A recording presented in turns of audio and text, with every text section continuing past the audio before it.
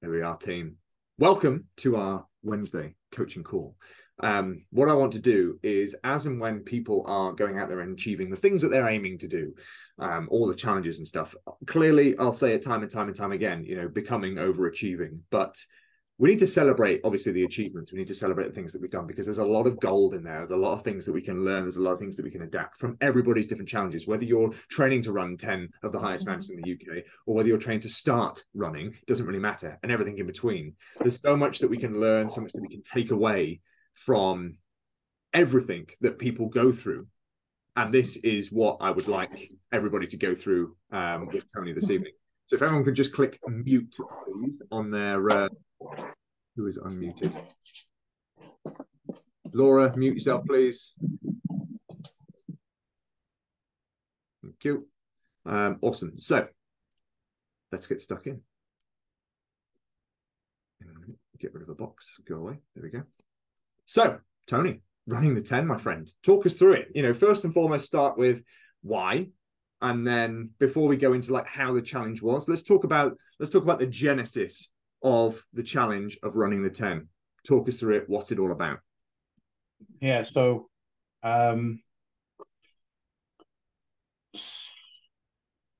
in August last year, I decided, I thought, I'm going to run the 10 highest mountains in the UK.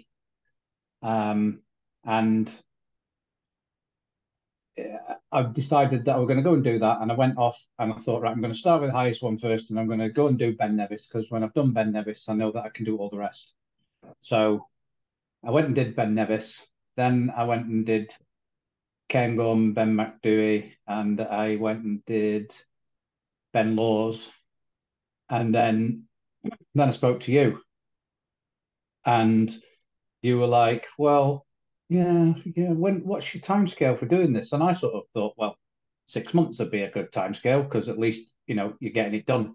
And you was like, well, no, I think you could do it in a week. And I kind of thought about that for about 5 seconds and went, yes, let's do it. Because I thought, well, that's a doing it in 6 months is, yeah, you've still done it. But doing it in a week's a proper challenge. And the last thing that I did, that you coached me with, was a marathon. And to me, that was, I was 51 running the first marathon. And I completed that absolutely exhausted. Raised a lot of money for Samaritans. So I thought, well, yeah, I'll do it. Let's do it in a week. That's going to be a huge challenge. I went and, after we'd spoken, I went and did the maths on it and went, oh, it's like nearly 100K, over 6,000 meters of climbing, in 7 days. So that was the kind of seed sown and the plan set, and where we virtually shook hands to say, right, come on then, let's do it. And you were going to help me through the process and coach me through it. So that was sort of like how it came to fruition. And then obviously I thought, well, if I'm going to do that, I can do it for charity again, and I can do it to raise funds for Samaritans, because in 2020 I lost a good friend during second lockdown, and Samaritans give a great thing that I just think if he had someone to talk to, even though he didn't talk to any of his friends, nobody knew what was happening. And I can give people the opportunity. Oh, hello, Claire. Give people the opportunity to, pick up the phone and get some help if they want. So that's why I wanted to do it for Samaritans again. So yeah, that was the seed sown. And the more I looked, I've got these maps behind me here. And the more that I looked at these maps, the more scared I got. So talk us through, because I think when people are going through, what is a challenge, what is an adventure, piecing it together, talk me through the thought process, or the alteration, of the thought process between doing it in 6 months and doing it in 7 days, because something happened in that 5 seconds that you were thinking about it, that you went, yeah, Why did you sort of say, now sod off, Ben? Like, I'll do it in 6 months. Like, what's the difference in Tony's thought process there? Well, anyone that knows me, I'm like a totally goal-driven person. I mean, recently, well, a year ago now, I closed the extremely successful business and started a new career because that business had achieved all the goals over 11 years that I wanted to.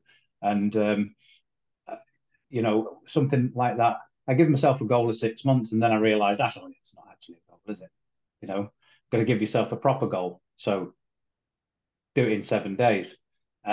Also, the fact that, I mean, it sounds better, doesn't it? Anyway, when you tell someone, oh, I did it in 7 days. Well, it was like, I did it in 6 months.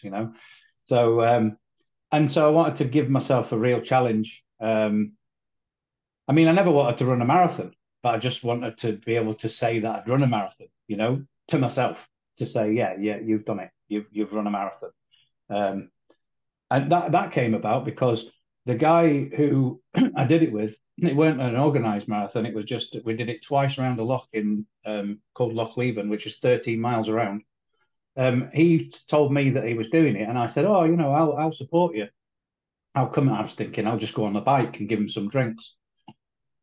And then when we started chatting, and he told me what he was doing it for, and he was only 20 at the time, so 20 and 51, quite far apart in age, but we both had the same experiences with our friends, losing someone during that second lockdown. That I thought, well, I've got to go and properly support him and properly do it. And with this challenge, I just thought, yeah, make it into a proper challenge by doing it in 7 days, and a proper goal for me to try and achieve, rather than I was saying 6 months because one of the reasons I didn't want to go out in the snow. Ah, So when it comes that that to, sorry, that totally didn't happen, did it? yeah, we ended up what? How many mountains were in the snow, or did you touch snow on all of them? Yeah, all of them. Winter more, isn't it? Yeah, Winama. in end of April, beginning of May. Yeah, Yeah, yeah. There was a lot of snow up on the definitely on the annex and on the Ben as well, wasn't there? yeah, yeah, So when it comes to, let's dive into the training now. We've got Tony into the mindset of this is the challenge that we're going to do. This is what we're going to train to do, and we gave ourselves, a solid 7 months to get there, didn't we? So we had yeah, a big amount of time. Talk to me about what you learnt about preparation for these sort of challenges, about yourself, and also about the process that you were on for that 7 months. 7 months is a long time. 7 months. yeah, Talk to me about that process of training up to the point then of being able to start running the 10. yeah. I think, well, because I'd worked with you before, and because I'd done the marathon training, which was about 4 months, I kind of knew what the process was going to be with increasing the amount of running and amount of strength training and it getting harder and harder. So I knew that what I was about to embark on was going to get difficult. But for me, embracing difficult things is one of my uh, good or bad psychological attributes. Depends how you see it. My wife thinks it's bad, but you know, it's probably a good thing. So yeah, embracing difficult things, and started off. We kind of went through a sort of honeymoon period at the beginning where it was like, do this and see how you feel, and it was like, yeah, no, I'm getting on all right with that. And then it ramped up a bit more and a bit more, and then as you always bang on about getting up in the morning and doing stuff, but I'm more of an evening type person, and as we got through the program, you put it in there. You got me out of bed first thing in the morning in the dark in the winter, head torch on, doing 5K tempo runs and 8K easy runs, doing double days, doing long runs, and I got up to ended up doing. I think my biggest week in training was about 82 kilometers. with about, I don't know. Well, that month in February, I did 5,500 meters of climbing in that 1 month in 28 days. So that was pretty hefty. Bit of training and doing the strength sessions as well. You know, it all added up to making me not only physically but psychologically confident to go and do this challenge and take it on, knowing that I've got enough physical ability and also mental ability, because I knew it was going to be hard. I knew day one was going to be a lot easier than the last day. You know what I mean? Because day one you're like, yay, I'm going to climb some mountains, and the last day, well, the various profanities. It's a big day. Yeah. So what have I learned about that training process was that, yeah, you need to stick with the process. You need to really, um,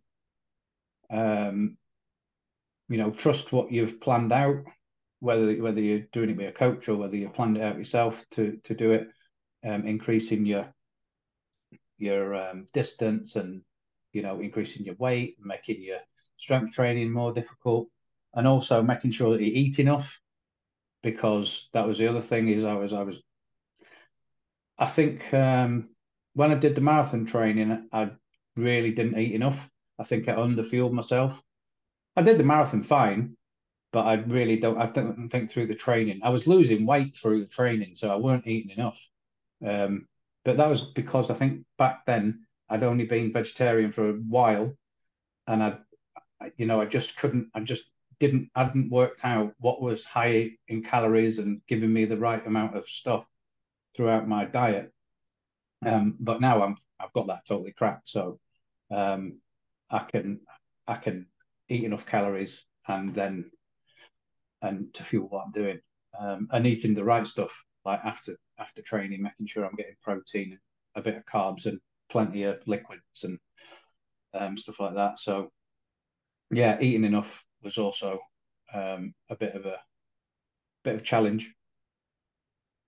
But as with a lot of stuff, I'm a bit fastidious about preparation.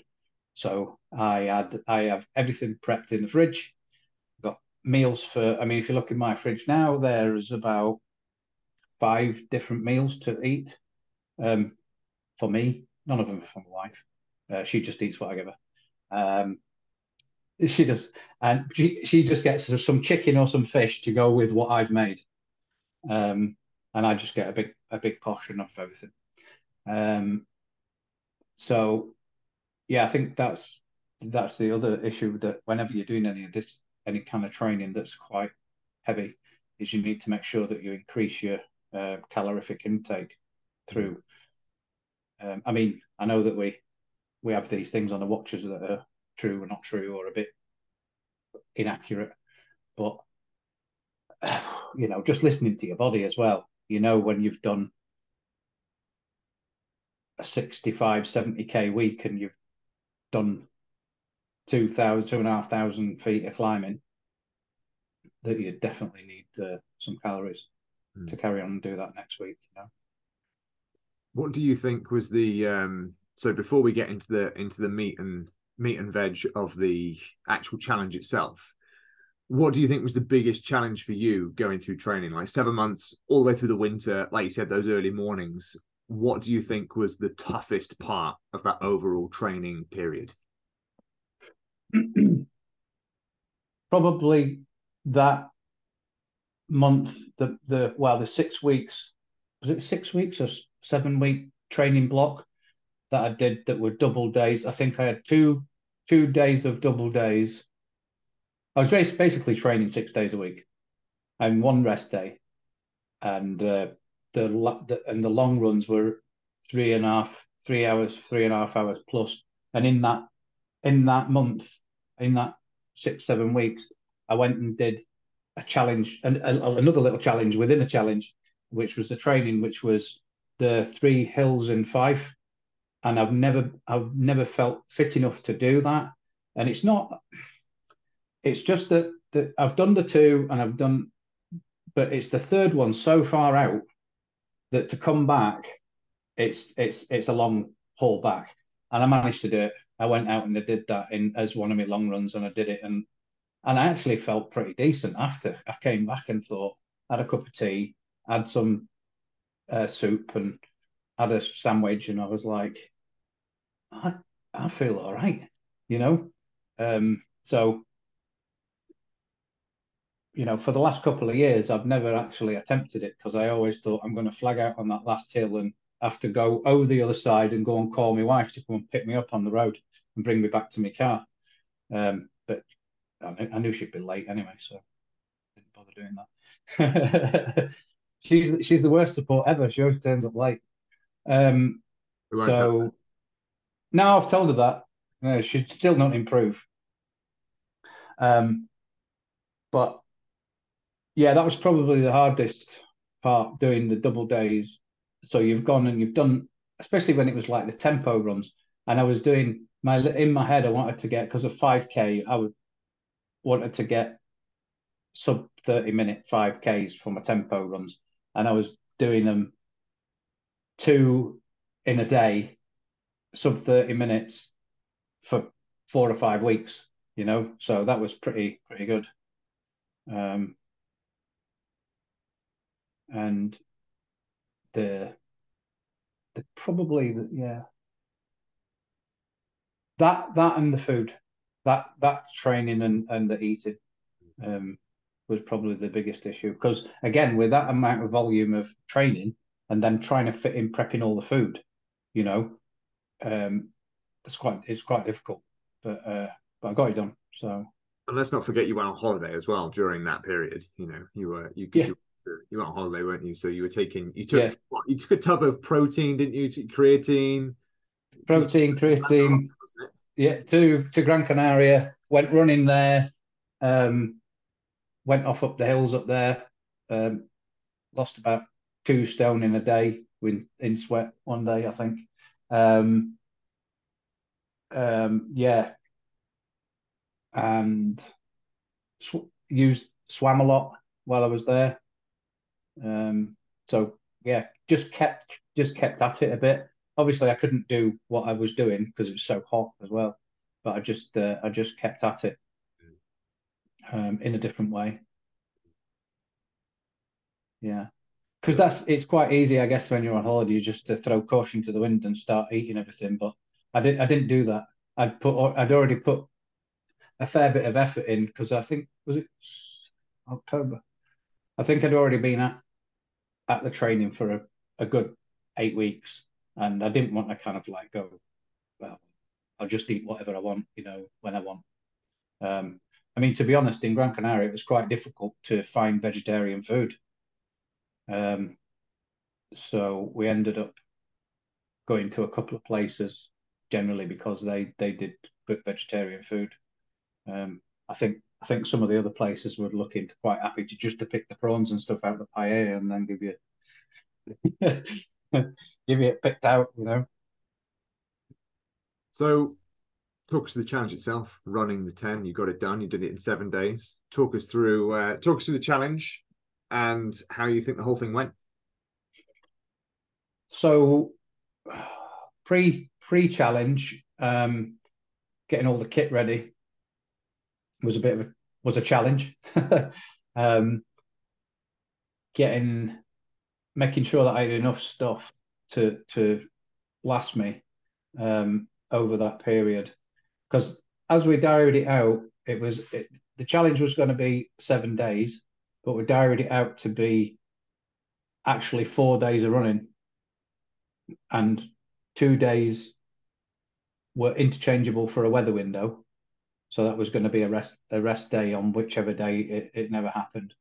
And then there was going to be a rest day in there as well, like diaried in.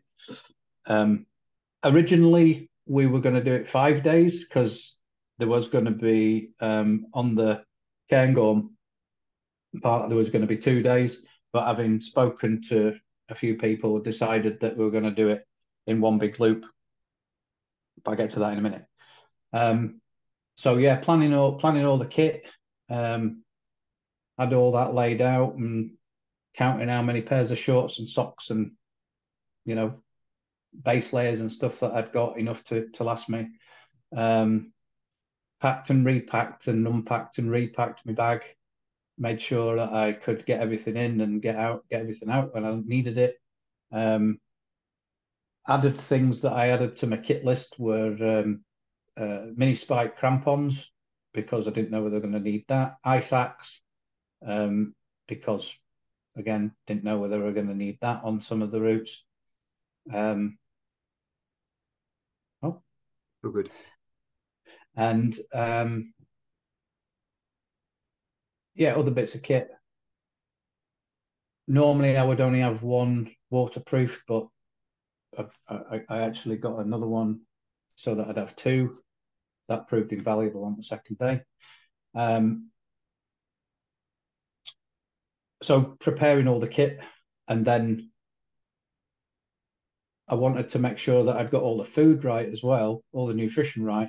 So I prepared all the food that I was going to eat in the evening after I'd run. And obviously I'd got all the stuff that I was going to have for my breakfast and all the stuff that I was going to have for like during the running.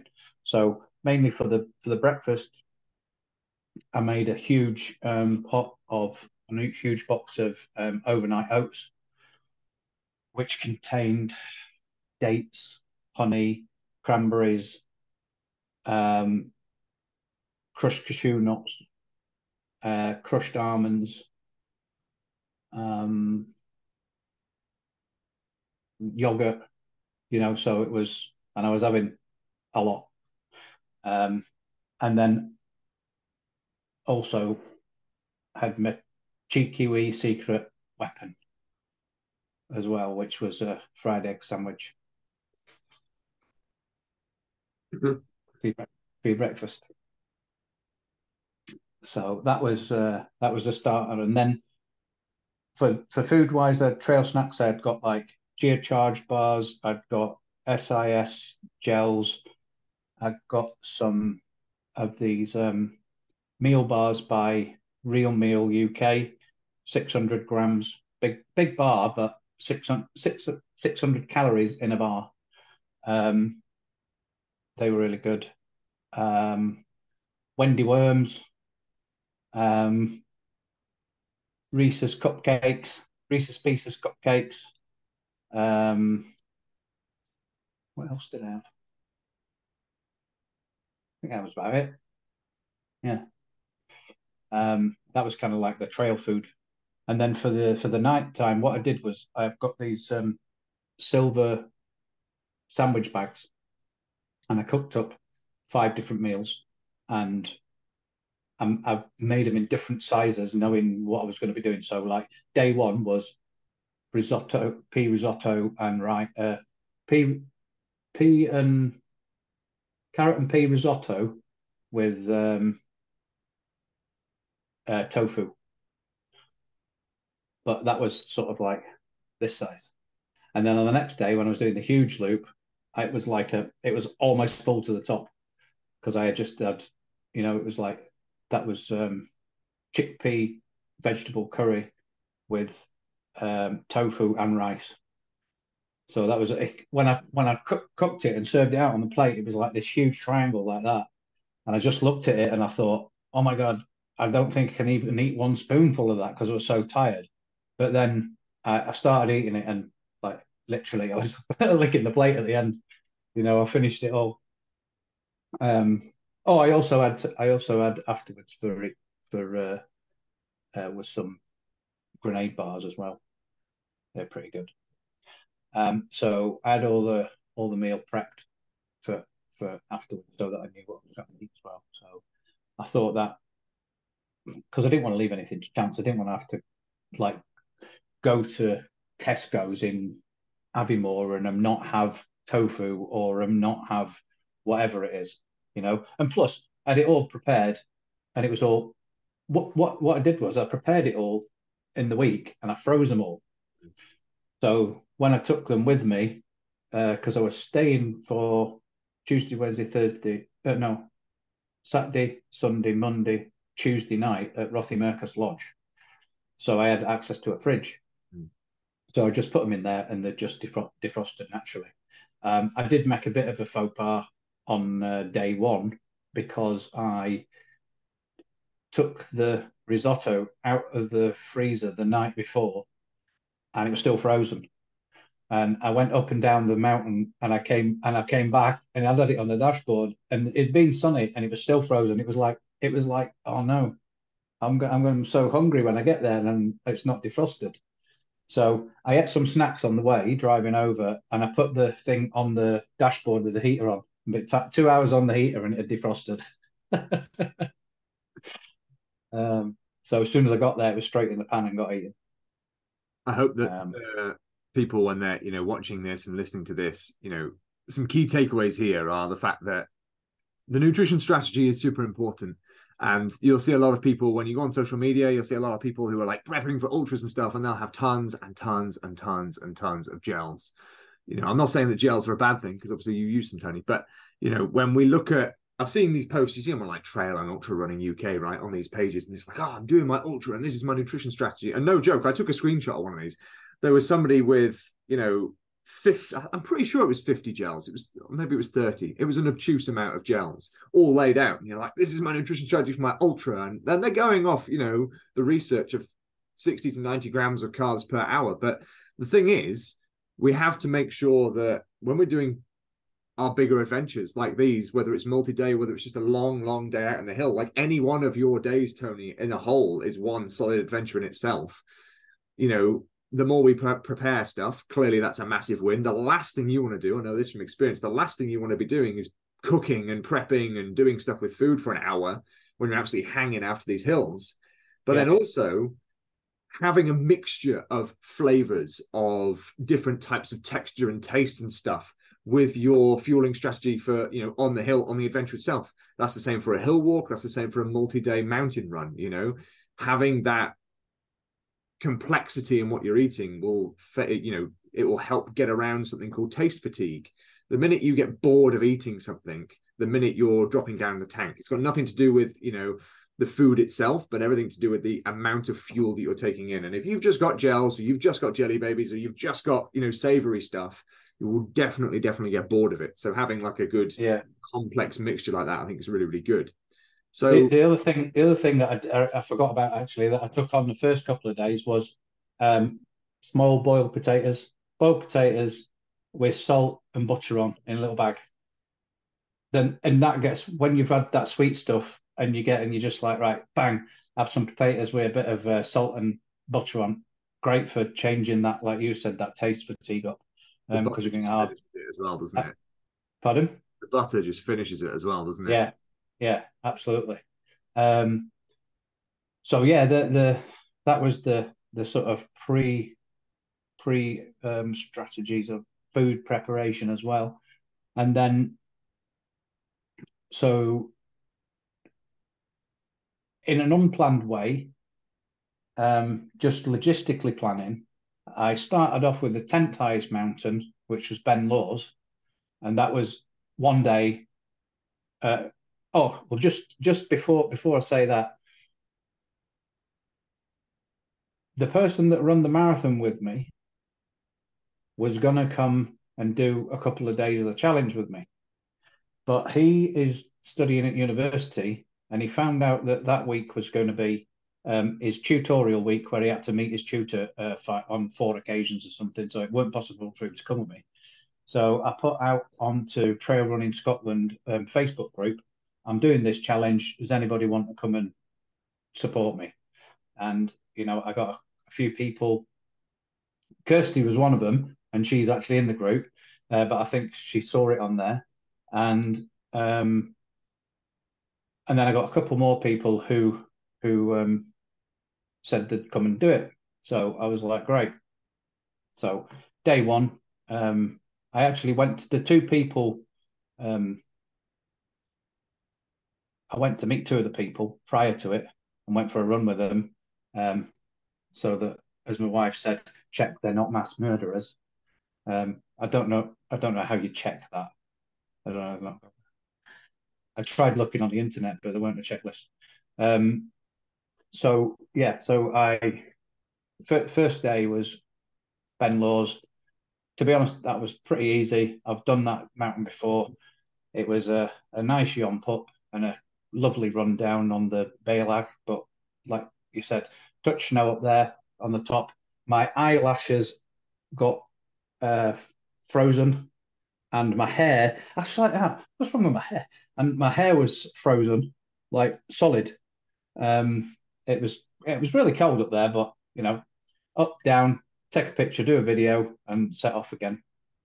Got back to the van, had some soup, had a cup of tea, realised that my food weren't defrosted, and then set off, drove over to Rothimercus, got in there, got showered and chilled out, and it's an absolutely brilliant facility, and I can't thank them enough for hosting me. The next day was the day that was going to be is it going to be today or is it going to be tomorrow to do the big Cairngorm loop? So that day was planned that it was going to be split into 2 days. So the Cairngorm loop was going to be Sunday and Monday. But the guy that had got in touch to say he'd come and run that loop with me, he was a really, really experienced person and in the mountains. He's on his second round of doing the Munros, and his daughter, Quinn, is the youngest ever female to have done all the Munros at 9 years old. So he's been there and been around that loop about 3 or 4 times. And we had a phone call, we had a couple of Facebook calls, and he was like, you could do it in one loop, you could do, and he basically did the maths and said, if you do it in 2 bits, if you do it in 1 bit, it's only 3 kilometers further and another 250 meters of climbing to do it in one go. Or you're going to have to go back and do it in 2 bits. And I thought, yeah, right, okay, we'll do it. Let's do it. Trust his judgment on it, which when I got halfway through that day, I weren't sure whether I should have trusted him, but but I did. And so set off on the Monday, Cairngorm, 8 o'clock in the morning. He went for double waterproof. I went for single waterproof. Gaiters, waterproof trousers, it's just everything, like fully equipped. We had the ice axe and the mini spike crampons. Set off, and anyone that's ever done that one, it's out the car park and you're like that straight up Cairngorm. So absolute lung buster straight out of the blocks. Did Cairngorm, and then you dip down and come around, and it's quite a climb back up to get up to Ben Macdui, which is second highest one in the UK. And got to the top of there. Cairngorm, snow, Ben Macdui, absolute hoolie, blowing a hoolie and tons of snow. It was like that sideways snow stuff coming in, and you're like, right, let's just get out of here. So we headed down, and the route I'd come up before you, there's a big rock garden, because I'd come up the way we were going down, I'd come up before. There's a huge rock garden, but I'd looked at the map and said, there's like you can go follow the river down, follow the burn down at the side of the burn, and you avoid it all. And that was, although it was sloppy, it were a much better thing than trying to go over this rock garden. Got down into the valley, and it was jackets off, but I was soaking, whether it was I don't think actually the jacket had let the water in. It was just because I was sweating so much. I was so sweaty, and got down to the bottom, ran through the valley, over the bridge, and to the bothy, and got into the bothy. And I kind of didn't want to stop, but I knew I had to stop and eat. So got in there, stripped off everything off the top half, fresh top, fresh jacket, fresh mid layer, fresh jacket, fresh hat, and crammed about 1,100 calories in. Used one of the meal bars. I think in about 10 minutes, I'd eaten the meal bar, 2 cheer charge bars, a Reese's Pieces cupcakes, a gel, and a handful of some other sweets that he had. So and then it was like, right, off we go. So while we're out there, because one of the peaks that wasn't on the list, Devil's Point, was there, I said, well, we'll do it because it's there. So let's go and do it. And so we did that, came back down, and then I look. It's like when you look at the topography of it, you don't actually realize how much of a climb it is. Like Devil Peaks there and Cairn Tools like this. That far. And it doesn't look that, it's only that far. It doesn't look very far at all, but it's a long way. That was probably one the hardest climb of that day, because it was up, up, up, up, up, just keep going up. And it took us about maybe over 2 hours to get up to the top from there. Because when you're at Devil's Point, you actually come down quite a long way, and then that hoof back up, got up to the top, and then you're basically on the ridge. But like, as anyone knows that with Munros, it's got to go up and down for it to be a Munro. It can't just be a wiggle. So I think we were down about 200 odd meters, then up 200 odd meters.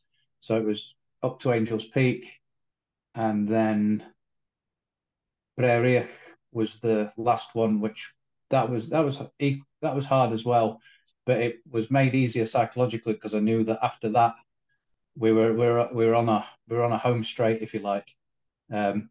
Except you weren't, because when you come down off of it, there's another hump up, and then I was like, I'm going up again. I thought I was going down. So there's another hump up, and then you come down into Larry Grew, which was that was like the most amazing descent. My legs were absolutely shot, but I managed to run all the way down there into the Larry Grew. And then by the time I got into the bottom of the Larry Grew, I was like, right, I'm just yomping this. I haven't got much running left in my legs, but I'm gonna get back to the lodge. So it was more of a horseshoe than a loop, because we left Cairngorm and came round to the Rothiemurchus Lodge, and then we got back into the lodge. 37 kilometres, 2,385 metres of climbing in that day. And I'd estimated that it was going to take 10 hours. It actually took 11 hours and 52 minutes. So that was a big day out in the mountains, and got back. We had a cup of tea, some tomato soup, 4 slices of bread each. And then I jumped in the car, and he took me down to pick the van up from Cairngorm, and he drove home, and I drove the van back to Rothiemurchus. Now, I knew which way it was, but I had to put a sat nav on to get me back, because my brain had stopped working. Then when I got back, I ate that huge bag of food, and this was the bit that really kind of got me, because after I'd kind of stopped and eaten and everything, and I showered, I realised that my big toe on my right foot was about, I don't know, nearly twice the size of it was originally when I started in the morning, and it was really, really sore. So I was thinking, right, I've got some Nurofen cream with me, Nurofen gel, and read the thing. It said apply 3 times a day. So the following day was a rest day, 3 times a day. And I thought, well, if I've got a bad toe, I can put it on 6 times. I think that'll be fine. So I put it on 6 times in the day, and the swelling went down, and it kind of felt a bit better. I was walking around on it, trying to keep it mobile, but not. But at the night, I couldn't even have I had it stuck out of the quilt, because even having the quilt on it or the sheet on it was hurting. So yeah, took some painkillers, took some paracetamol, put some of that on 6 times the following day, and it was okay. So there weren't ever any question about whether I weren't going to do it because of that. It was just how I'm going to do it, you know. I also had like a first aid kit with tons of stuff in, so I got micropore tape and um, little bits of gauze and that. And I was thinking, right, well, if I need to, I'm going to put the gauze between the toes and tape the big toe to the next toe, and what am I going to have to do? So, but it was actually okay. So the next day was when you and Ernie turned up um, at Cairngorm, at not Cairngorm, at Nevis Range. Nevis Range, yeah, at Nevis Range car park, and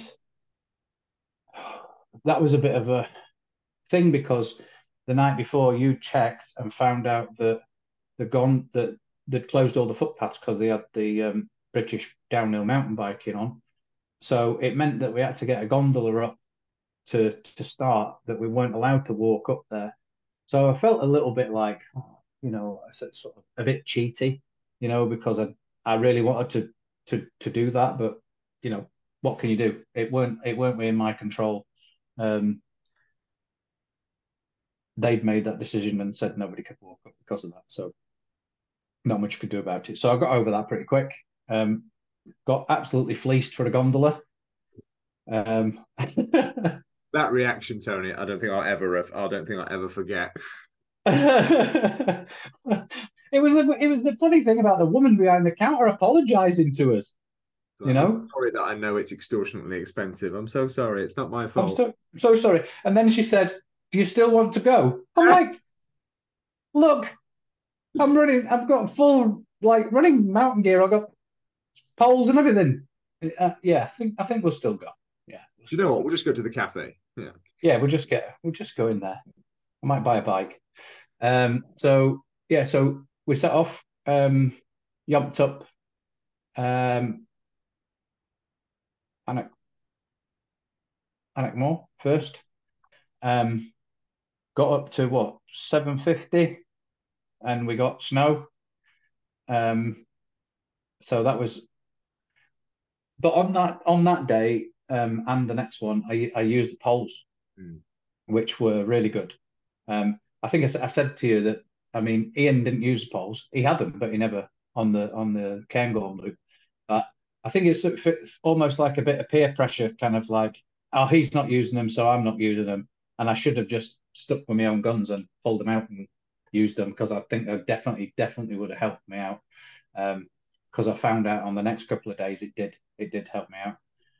So yeah, got up to the top of there, and I've been up the annex before. I did that last year, and uh, we got up. We got up to the top of Anak Moor, and then along the ridge down and up to Anak Big, and got to the top there, and it's like, where's the cairn? Like last time I was up there, the cairn was chest high, and I thought I read this thing on the Facebook group about people checking stones from Monroe's, and I was like, someone's been up here and they've took them all. Like, where's all the stones gone? And we turned around, it was like looking on the map, and it's like, oh, it's there. And it was about that big, because there was that much snow on the top. Mm. There was sort of, from my feet to my almost my chest. That's how deep the snow was on the top, hiding this cairn that was chest height. So yeah, it was pretty mad up there. And then we came back, great descent down, um, running back down to the car park, and yeah, that was a good day. Preparing me for the final day, which was going to be, which Kirsty came along to. Thank you. And we planned on going up from the North Face car park at Nevis, up Cairnmore Gerach, along the Arret, up the North Face of Ben Nevis, to the summit, and then down the pony track to the halfway Locken, and then back down to the North Face car park. But when we set off, from the car park, it was already really windy. I mean, we came out of that sort of little bit of forest, and it was like, you know, already pretty windy.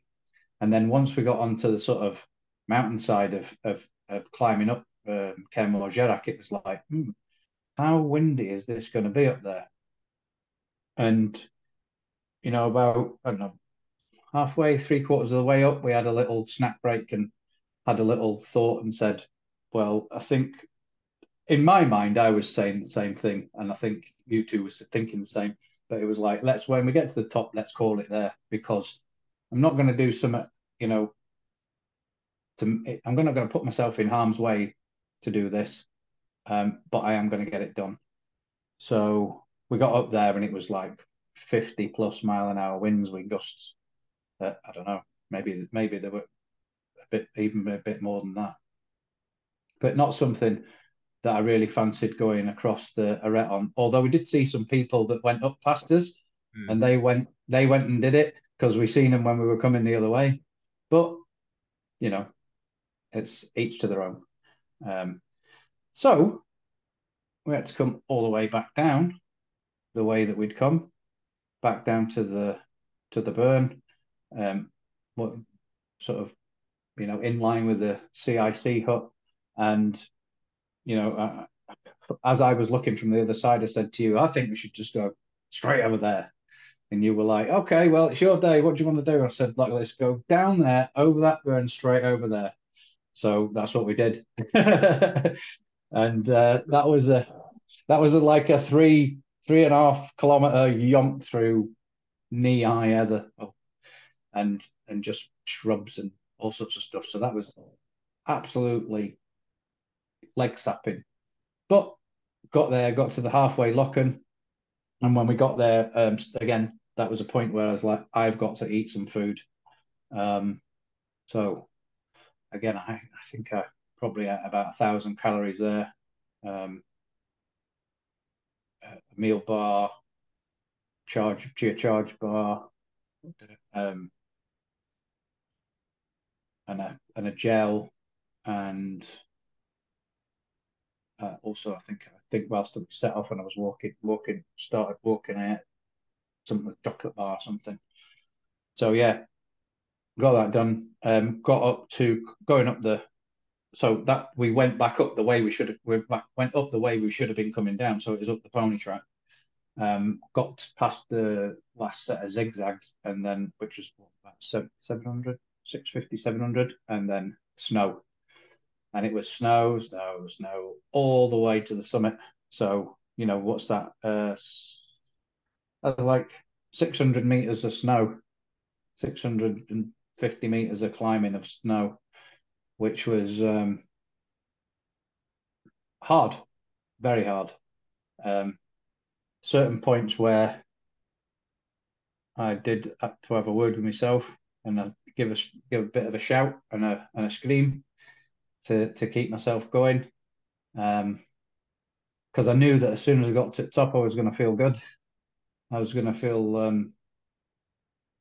like I'd completed it, but actually, in brackets, I know I've not completed it till I get back to the van. And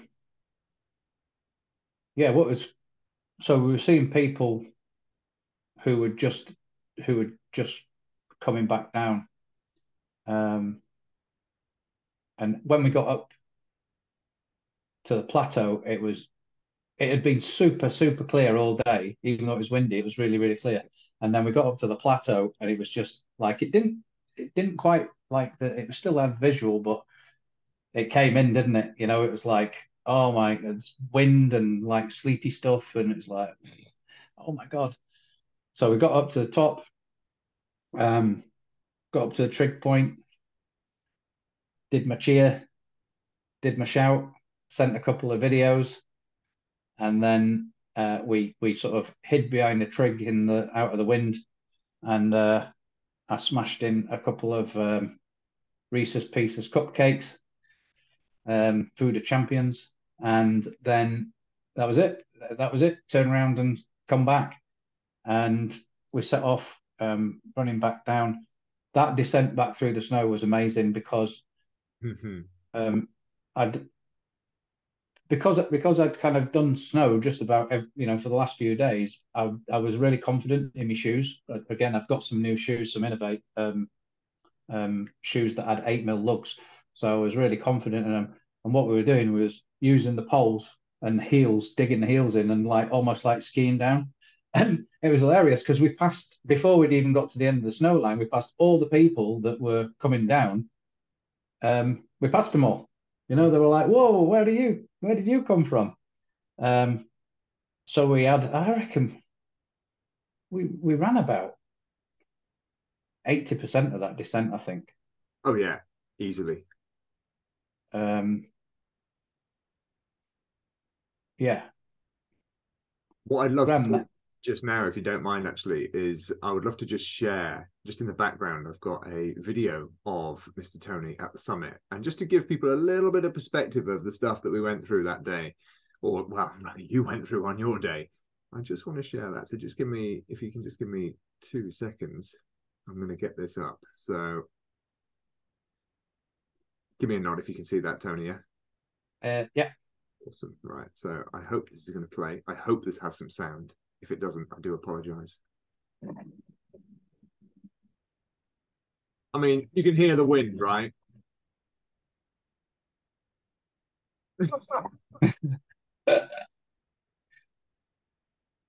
That is the sign of a man who has just completed the challenge that he was setting out to do for 7 months. It was horrendously windy. I don't think the sound of that really doesn't do it any justice. But it was snowy. I don't know about you, I was Baltic at the top. That was cold. yeah, And all that wind that put us off from doing the CMD arete, that was all now just hitting us on the summit. So we didn't hang around for much, did we, on the top? But then, yeah, coming down was a good laugh. So from yeah, there, my friend, down to the van. yeah. Headed down the back down the pony track the way we'd come up, and got to the lock and um, again got had a little bit of a stop to smash a bit more food. Um, I I was drinking so much water that I didn't actually have enough. So I pinched some of yours. Um, and I'd filled 2 bottles before I ascended, so I'd literally killed all them on the way up. Um, I pinched a bit of yours, and then it was like, right, we're gonna go, just as the crow flies, basically down. I remember standing at the top, and you going, "You see that pile of logs down there? Well, they were about this big." You see that pile of logs down there? We're going there in as much a straight line as we can. I was like, right, cool. So it was just, again, we were sort of heather bashing through there. There was a little bit of a kind of deer path, sheep path or whatever you want to call it, little trod through, but it kept disappearing and reappearing and disappearing, reappearing. Um, and then we got down to there, and it was the final. I mean, your measurements are rubbish because you said we've got about 400 meters to go, and it was nowhere near 400 meters. I But tell people what they need to hear. but we kept going, and it was like all the way, keep running until you get to the van. And yeah, I did that and got to the van, and it was like, yeah, that's it. I've done it. And there's a picture that Kirsty took that of me standing like this with the poles, and I look about 100 years older than I did when I set off.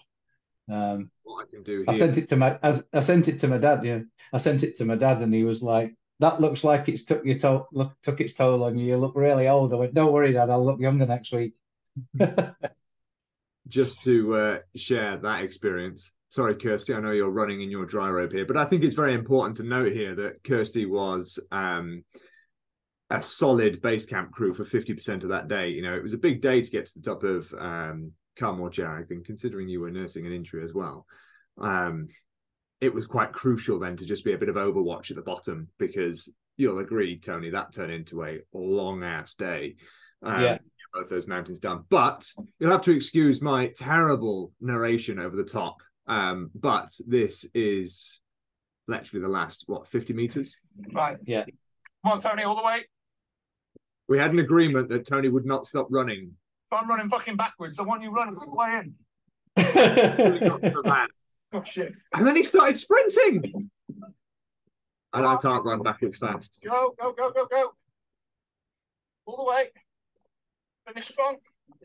Finish strong. Done it. Get it done. Nice. I think that might be the picture that you sent. That's the picture, yeah. And yeah, you know, we had an agreement. There was no run. There was you weren't going to stop running until you got to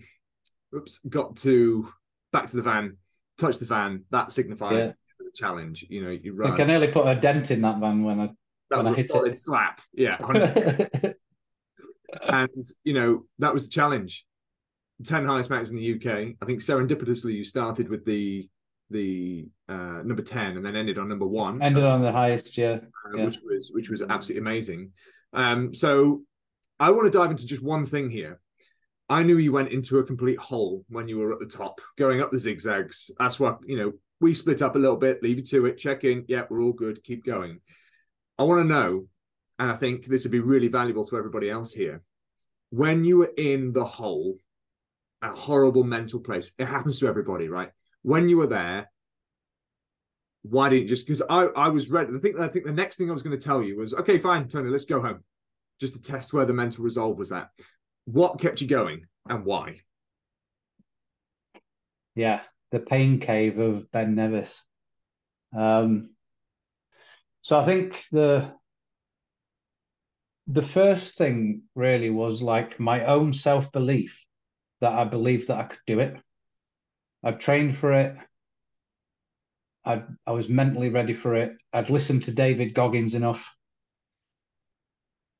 And, you know, I've done some hard stuff before. So it was like, look, this is just some more hard stuff. So get on with it and do it. You know, I believed in myself.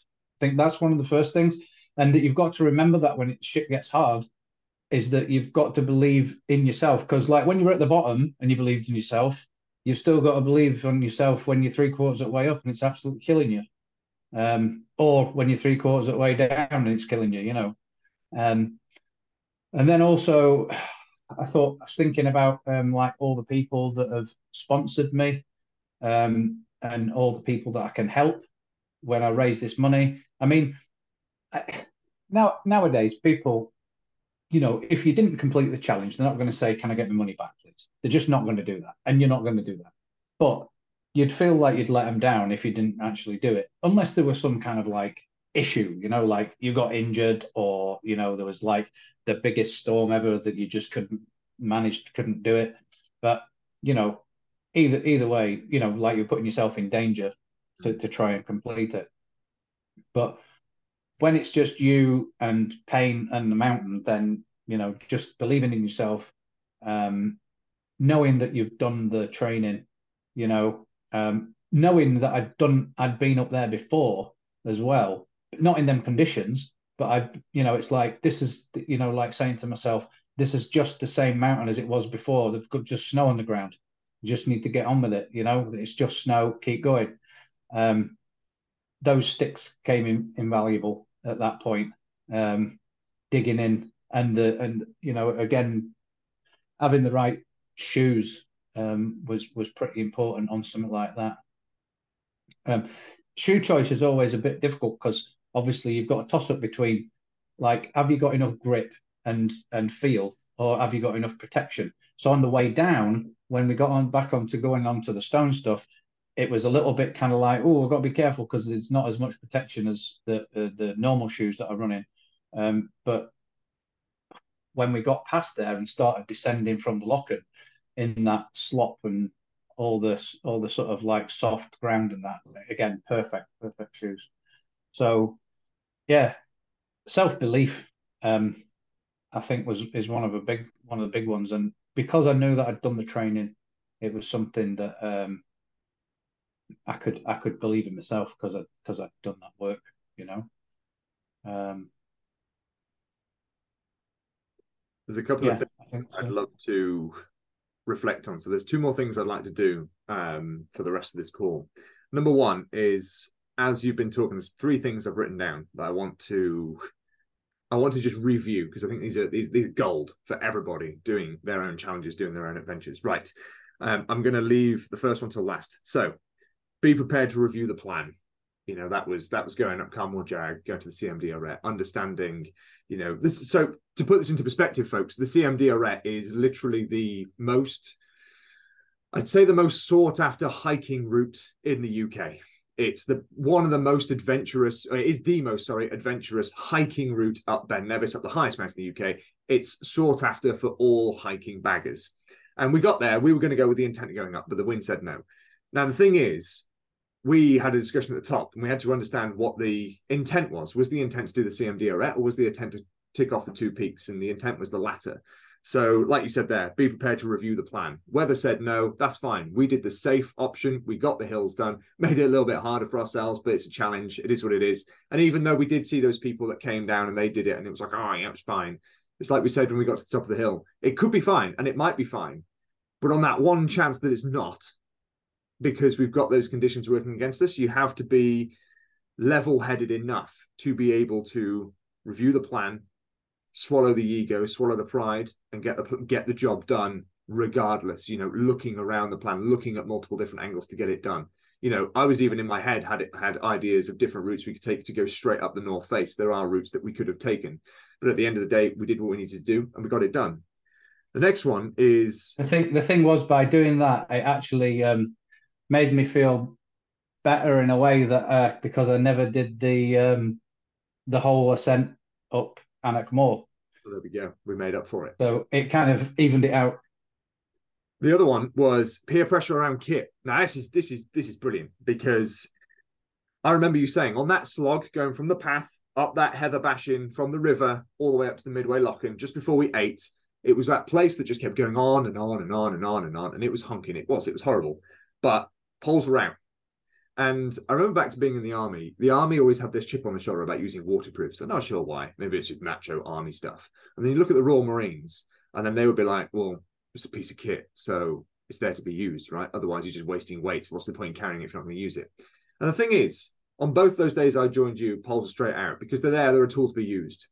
And we can feel this peer pressure to conform, this peer pressure to, and it's usually the ego that will say, oh, well, he's not got it, so I don't need it. So therefore I'm contradicting and doubting myself, and therefore I'll just go with the plan, or go with the flow. And the thing is, when we give into that, we're not sticking to our own plan. And it does take some confidence to be like, even though this guy who's done, all the rounds of the Munros and everything else, that's 282 mountains, even though he's not getting his poles out, doesn't mean that I don't need to get mine out. And the thing is, it could have helped. It might have done. That's fine. And that's a lesson learned, because peer pressure around kit is something that's very prevalent. It's a very key thing, because quite frankly, if there's a dip in our confidence, if there's a gap in our competence, saying before, competence leads to confidence. If there's a gap in the competence of going uphill using the poles, then it doesn't take much for that to sink the confidence. And I think you'll agree, Tony, if you have that drop in confidence when you're midway up a very steep, very long day facing down mountains, you need every single, strengthening aspect of the armor as possible. And if there's a small chink, it can really build up into things. I was carrying the damn things. Exactly. I think, and the last one is, it's not that I'm going to do it. It's not that I'm not going to do it. It's just a question of how. And I think that sums up mental resilience in one simple, elegant sentence. It's not that I'm not going to do it. It's just a question of how. In the face of adversity, resilience is being able to think and act your way through the face of adversity. Okay, whatever that adversity is. It doesn't need to be the adversity of the South Pole or the mountains. This could be the adversity of going to work. It's being able to say, it's not that I'm not going to do it, because I don't need to drop out of this, and I'm not going to allow myself to do so. It's just a question of how. And I think that last sentence sums up the entirety, in my opinion, the entirety of you running the 10, getting the challenge done. From that initial conversation, I remember it well. The first conversation would be like, we were talking about it being a pub story, something you wanted to talk about in a pub. I've run the 10 in 7 days. Like, what an amazing story. Summing it up to, it's not that you're not going to do it, it's just a question of how. Break down the how, get all the training done. And then again, when you're facing the adversity, when you're facing the resistance, when you're facing all of the hardship, then remembering that sentence, I think really, really sums it up. So I think the last question I want to ask you is, for the sake of everybody here, what do you think the biggest thing is that you have learned about yourself from running the 10? What's the difference between Tony then, before you started, and now having done it?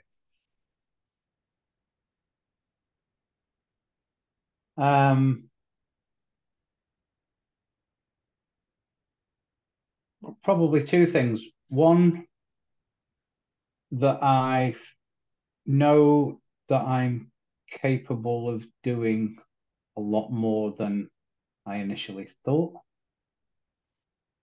physically and mentally. And also on a kind of affirmation sort of point of view, that what I did to prepare physically, mentally, nutritionally, and everything else, I did it right. You know, I don't think, that's it. That's it, basically. Yeah, I can't really think of anything else to say apart from that. Okay. I mean, retrospectively, I had a look at, I added up all the figures, and it was 80, 84, 86 kilometers, 6,555 meters of climbing in 26 hours and 45 minutes of total running. And when I added it up, I kind of got so far adding it up, and I was like, I know it's not going to happen. It's going to be above 24. It's going to be above 24. Because secretly in the back of the mind, I wanted to do it in the collective running time in 24 hours. Obviously, that day, the day two, really put the kibosh on that, because it was really like 2 hours more. And obviously, going up and down Ken Montgerat, that took longer than I thought it would have. But you asked me, you said, would you do it again? And yeah, without thinking, I just said, yeah, of course I'd do it again. But this time I'd do it faster. Yes, love it. So, team, I hope you've enjoyed having a bit of a breakdown of Tony's challenge running the 10. I think that some of the key takeaways I'd love for people to just think about here is, it was a year ago that Tony first did, over a year ago, sorry, more or less, that Tony just did his first marathon. I remember when we were working together and you were building up to that. Within that time, it was 2021, August 2021. 2021. Yeah. In that time, we've been able to build you up to that and then get you to running the 10. And all of it, the plan's great, but all of it comes down to trusting the process, but getting the work done.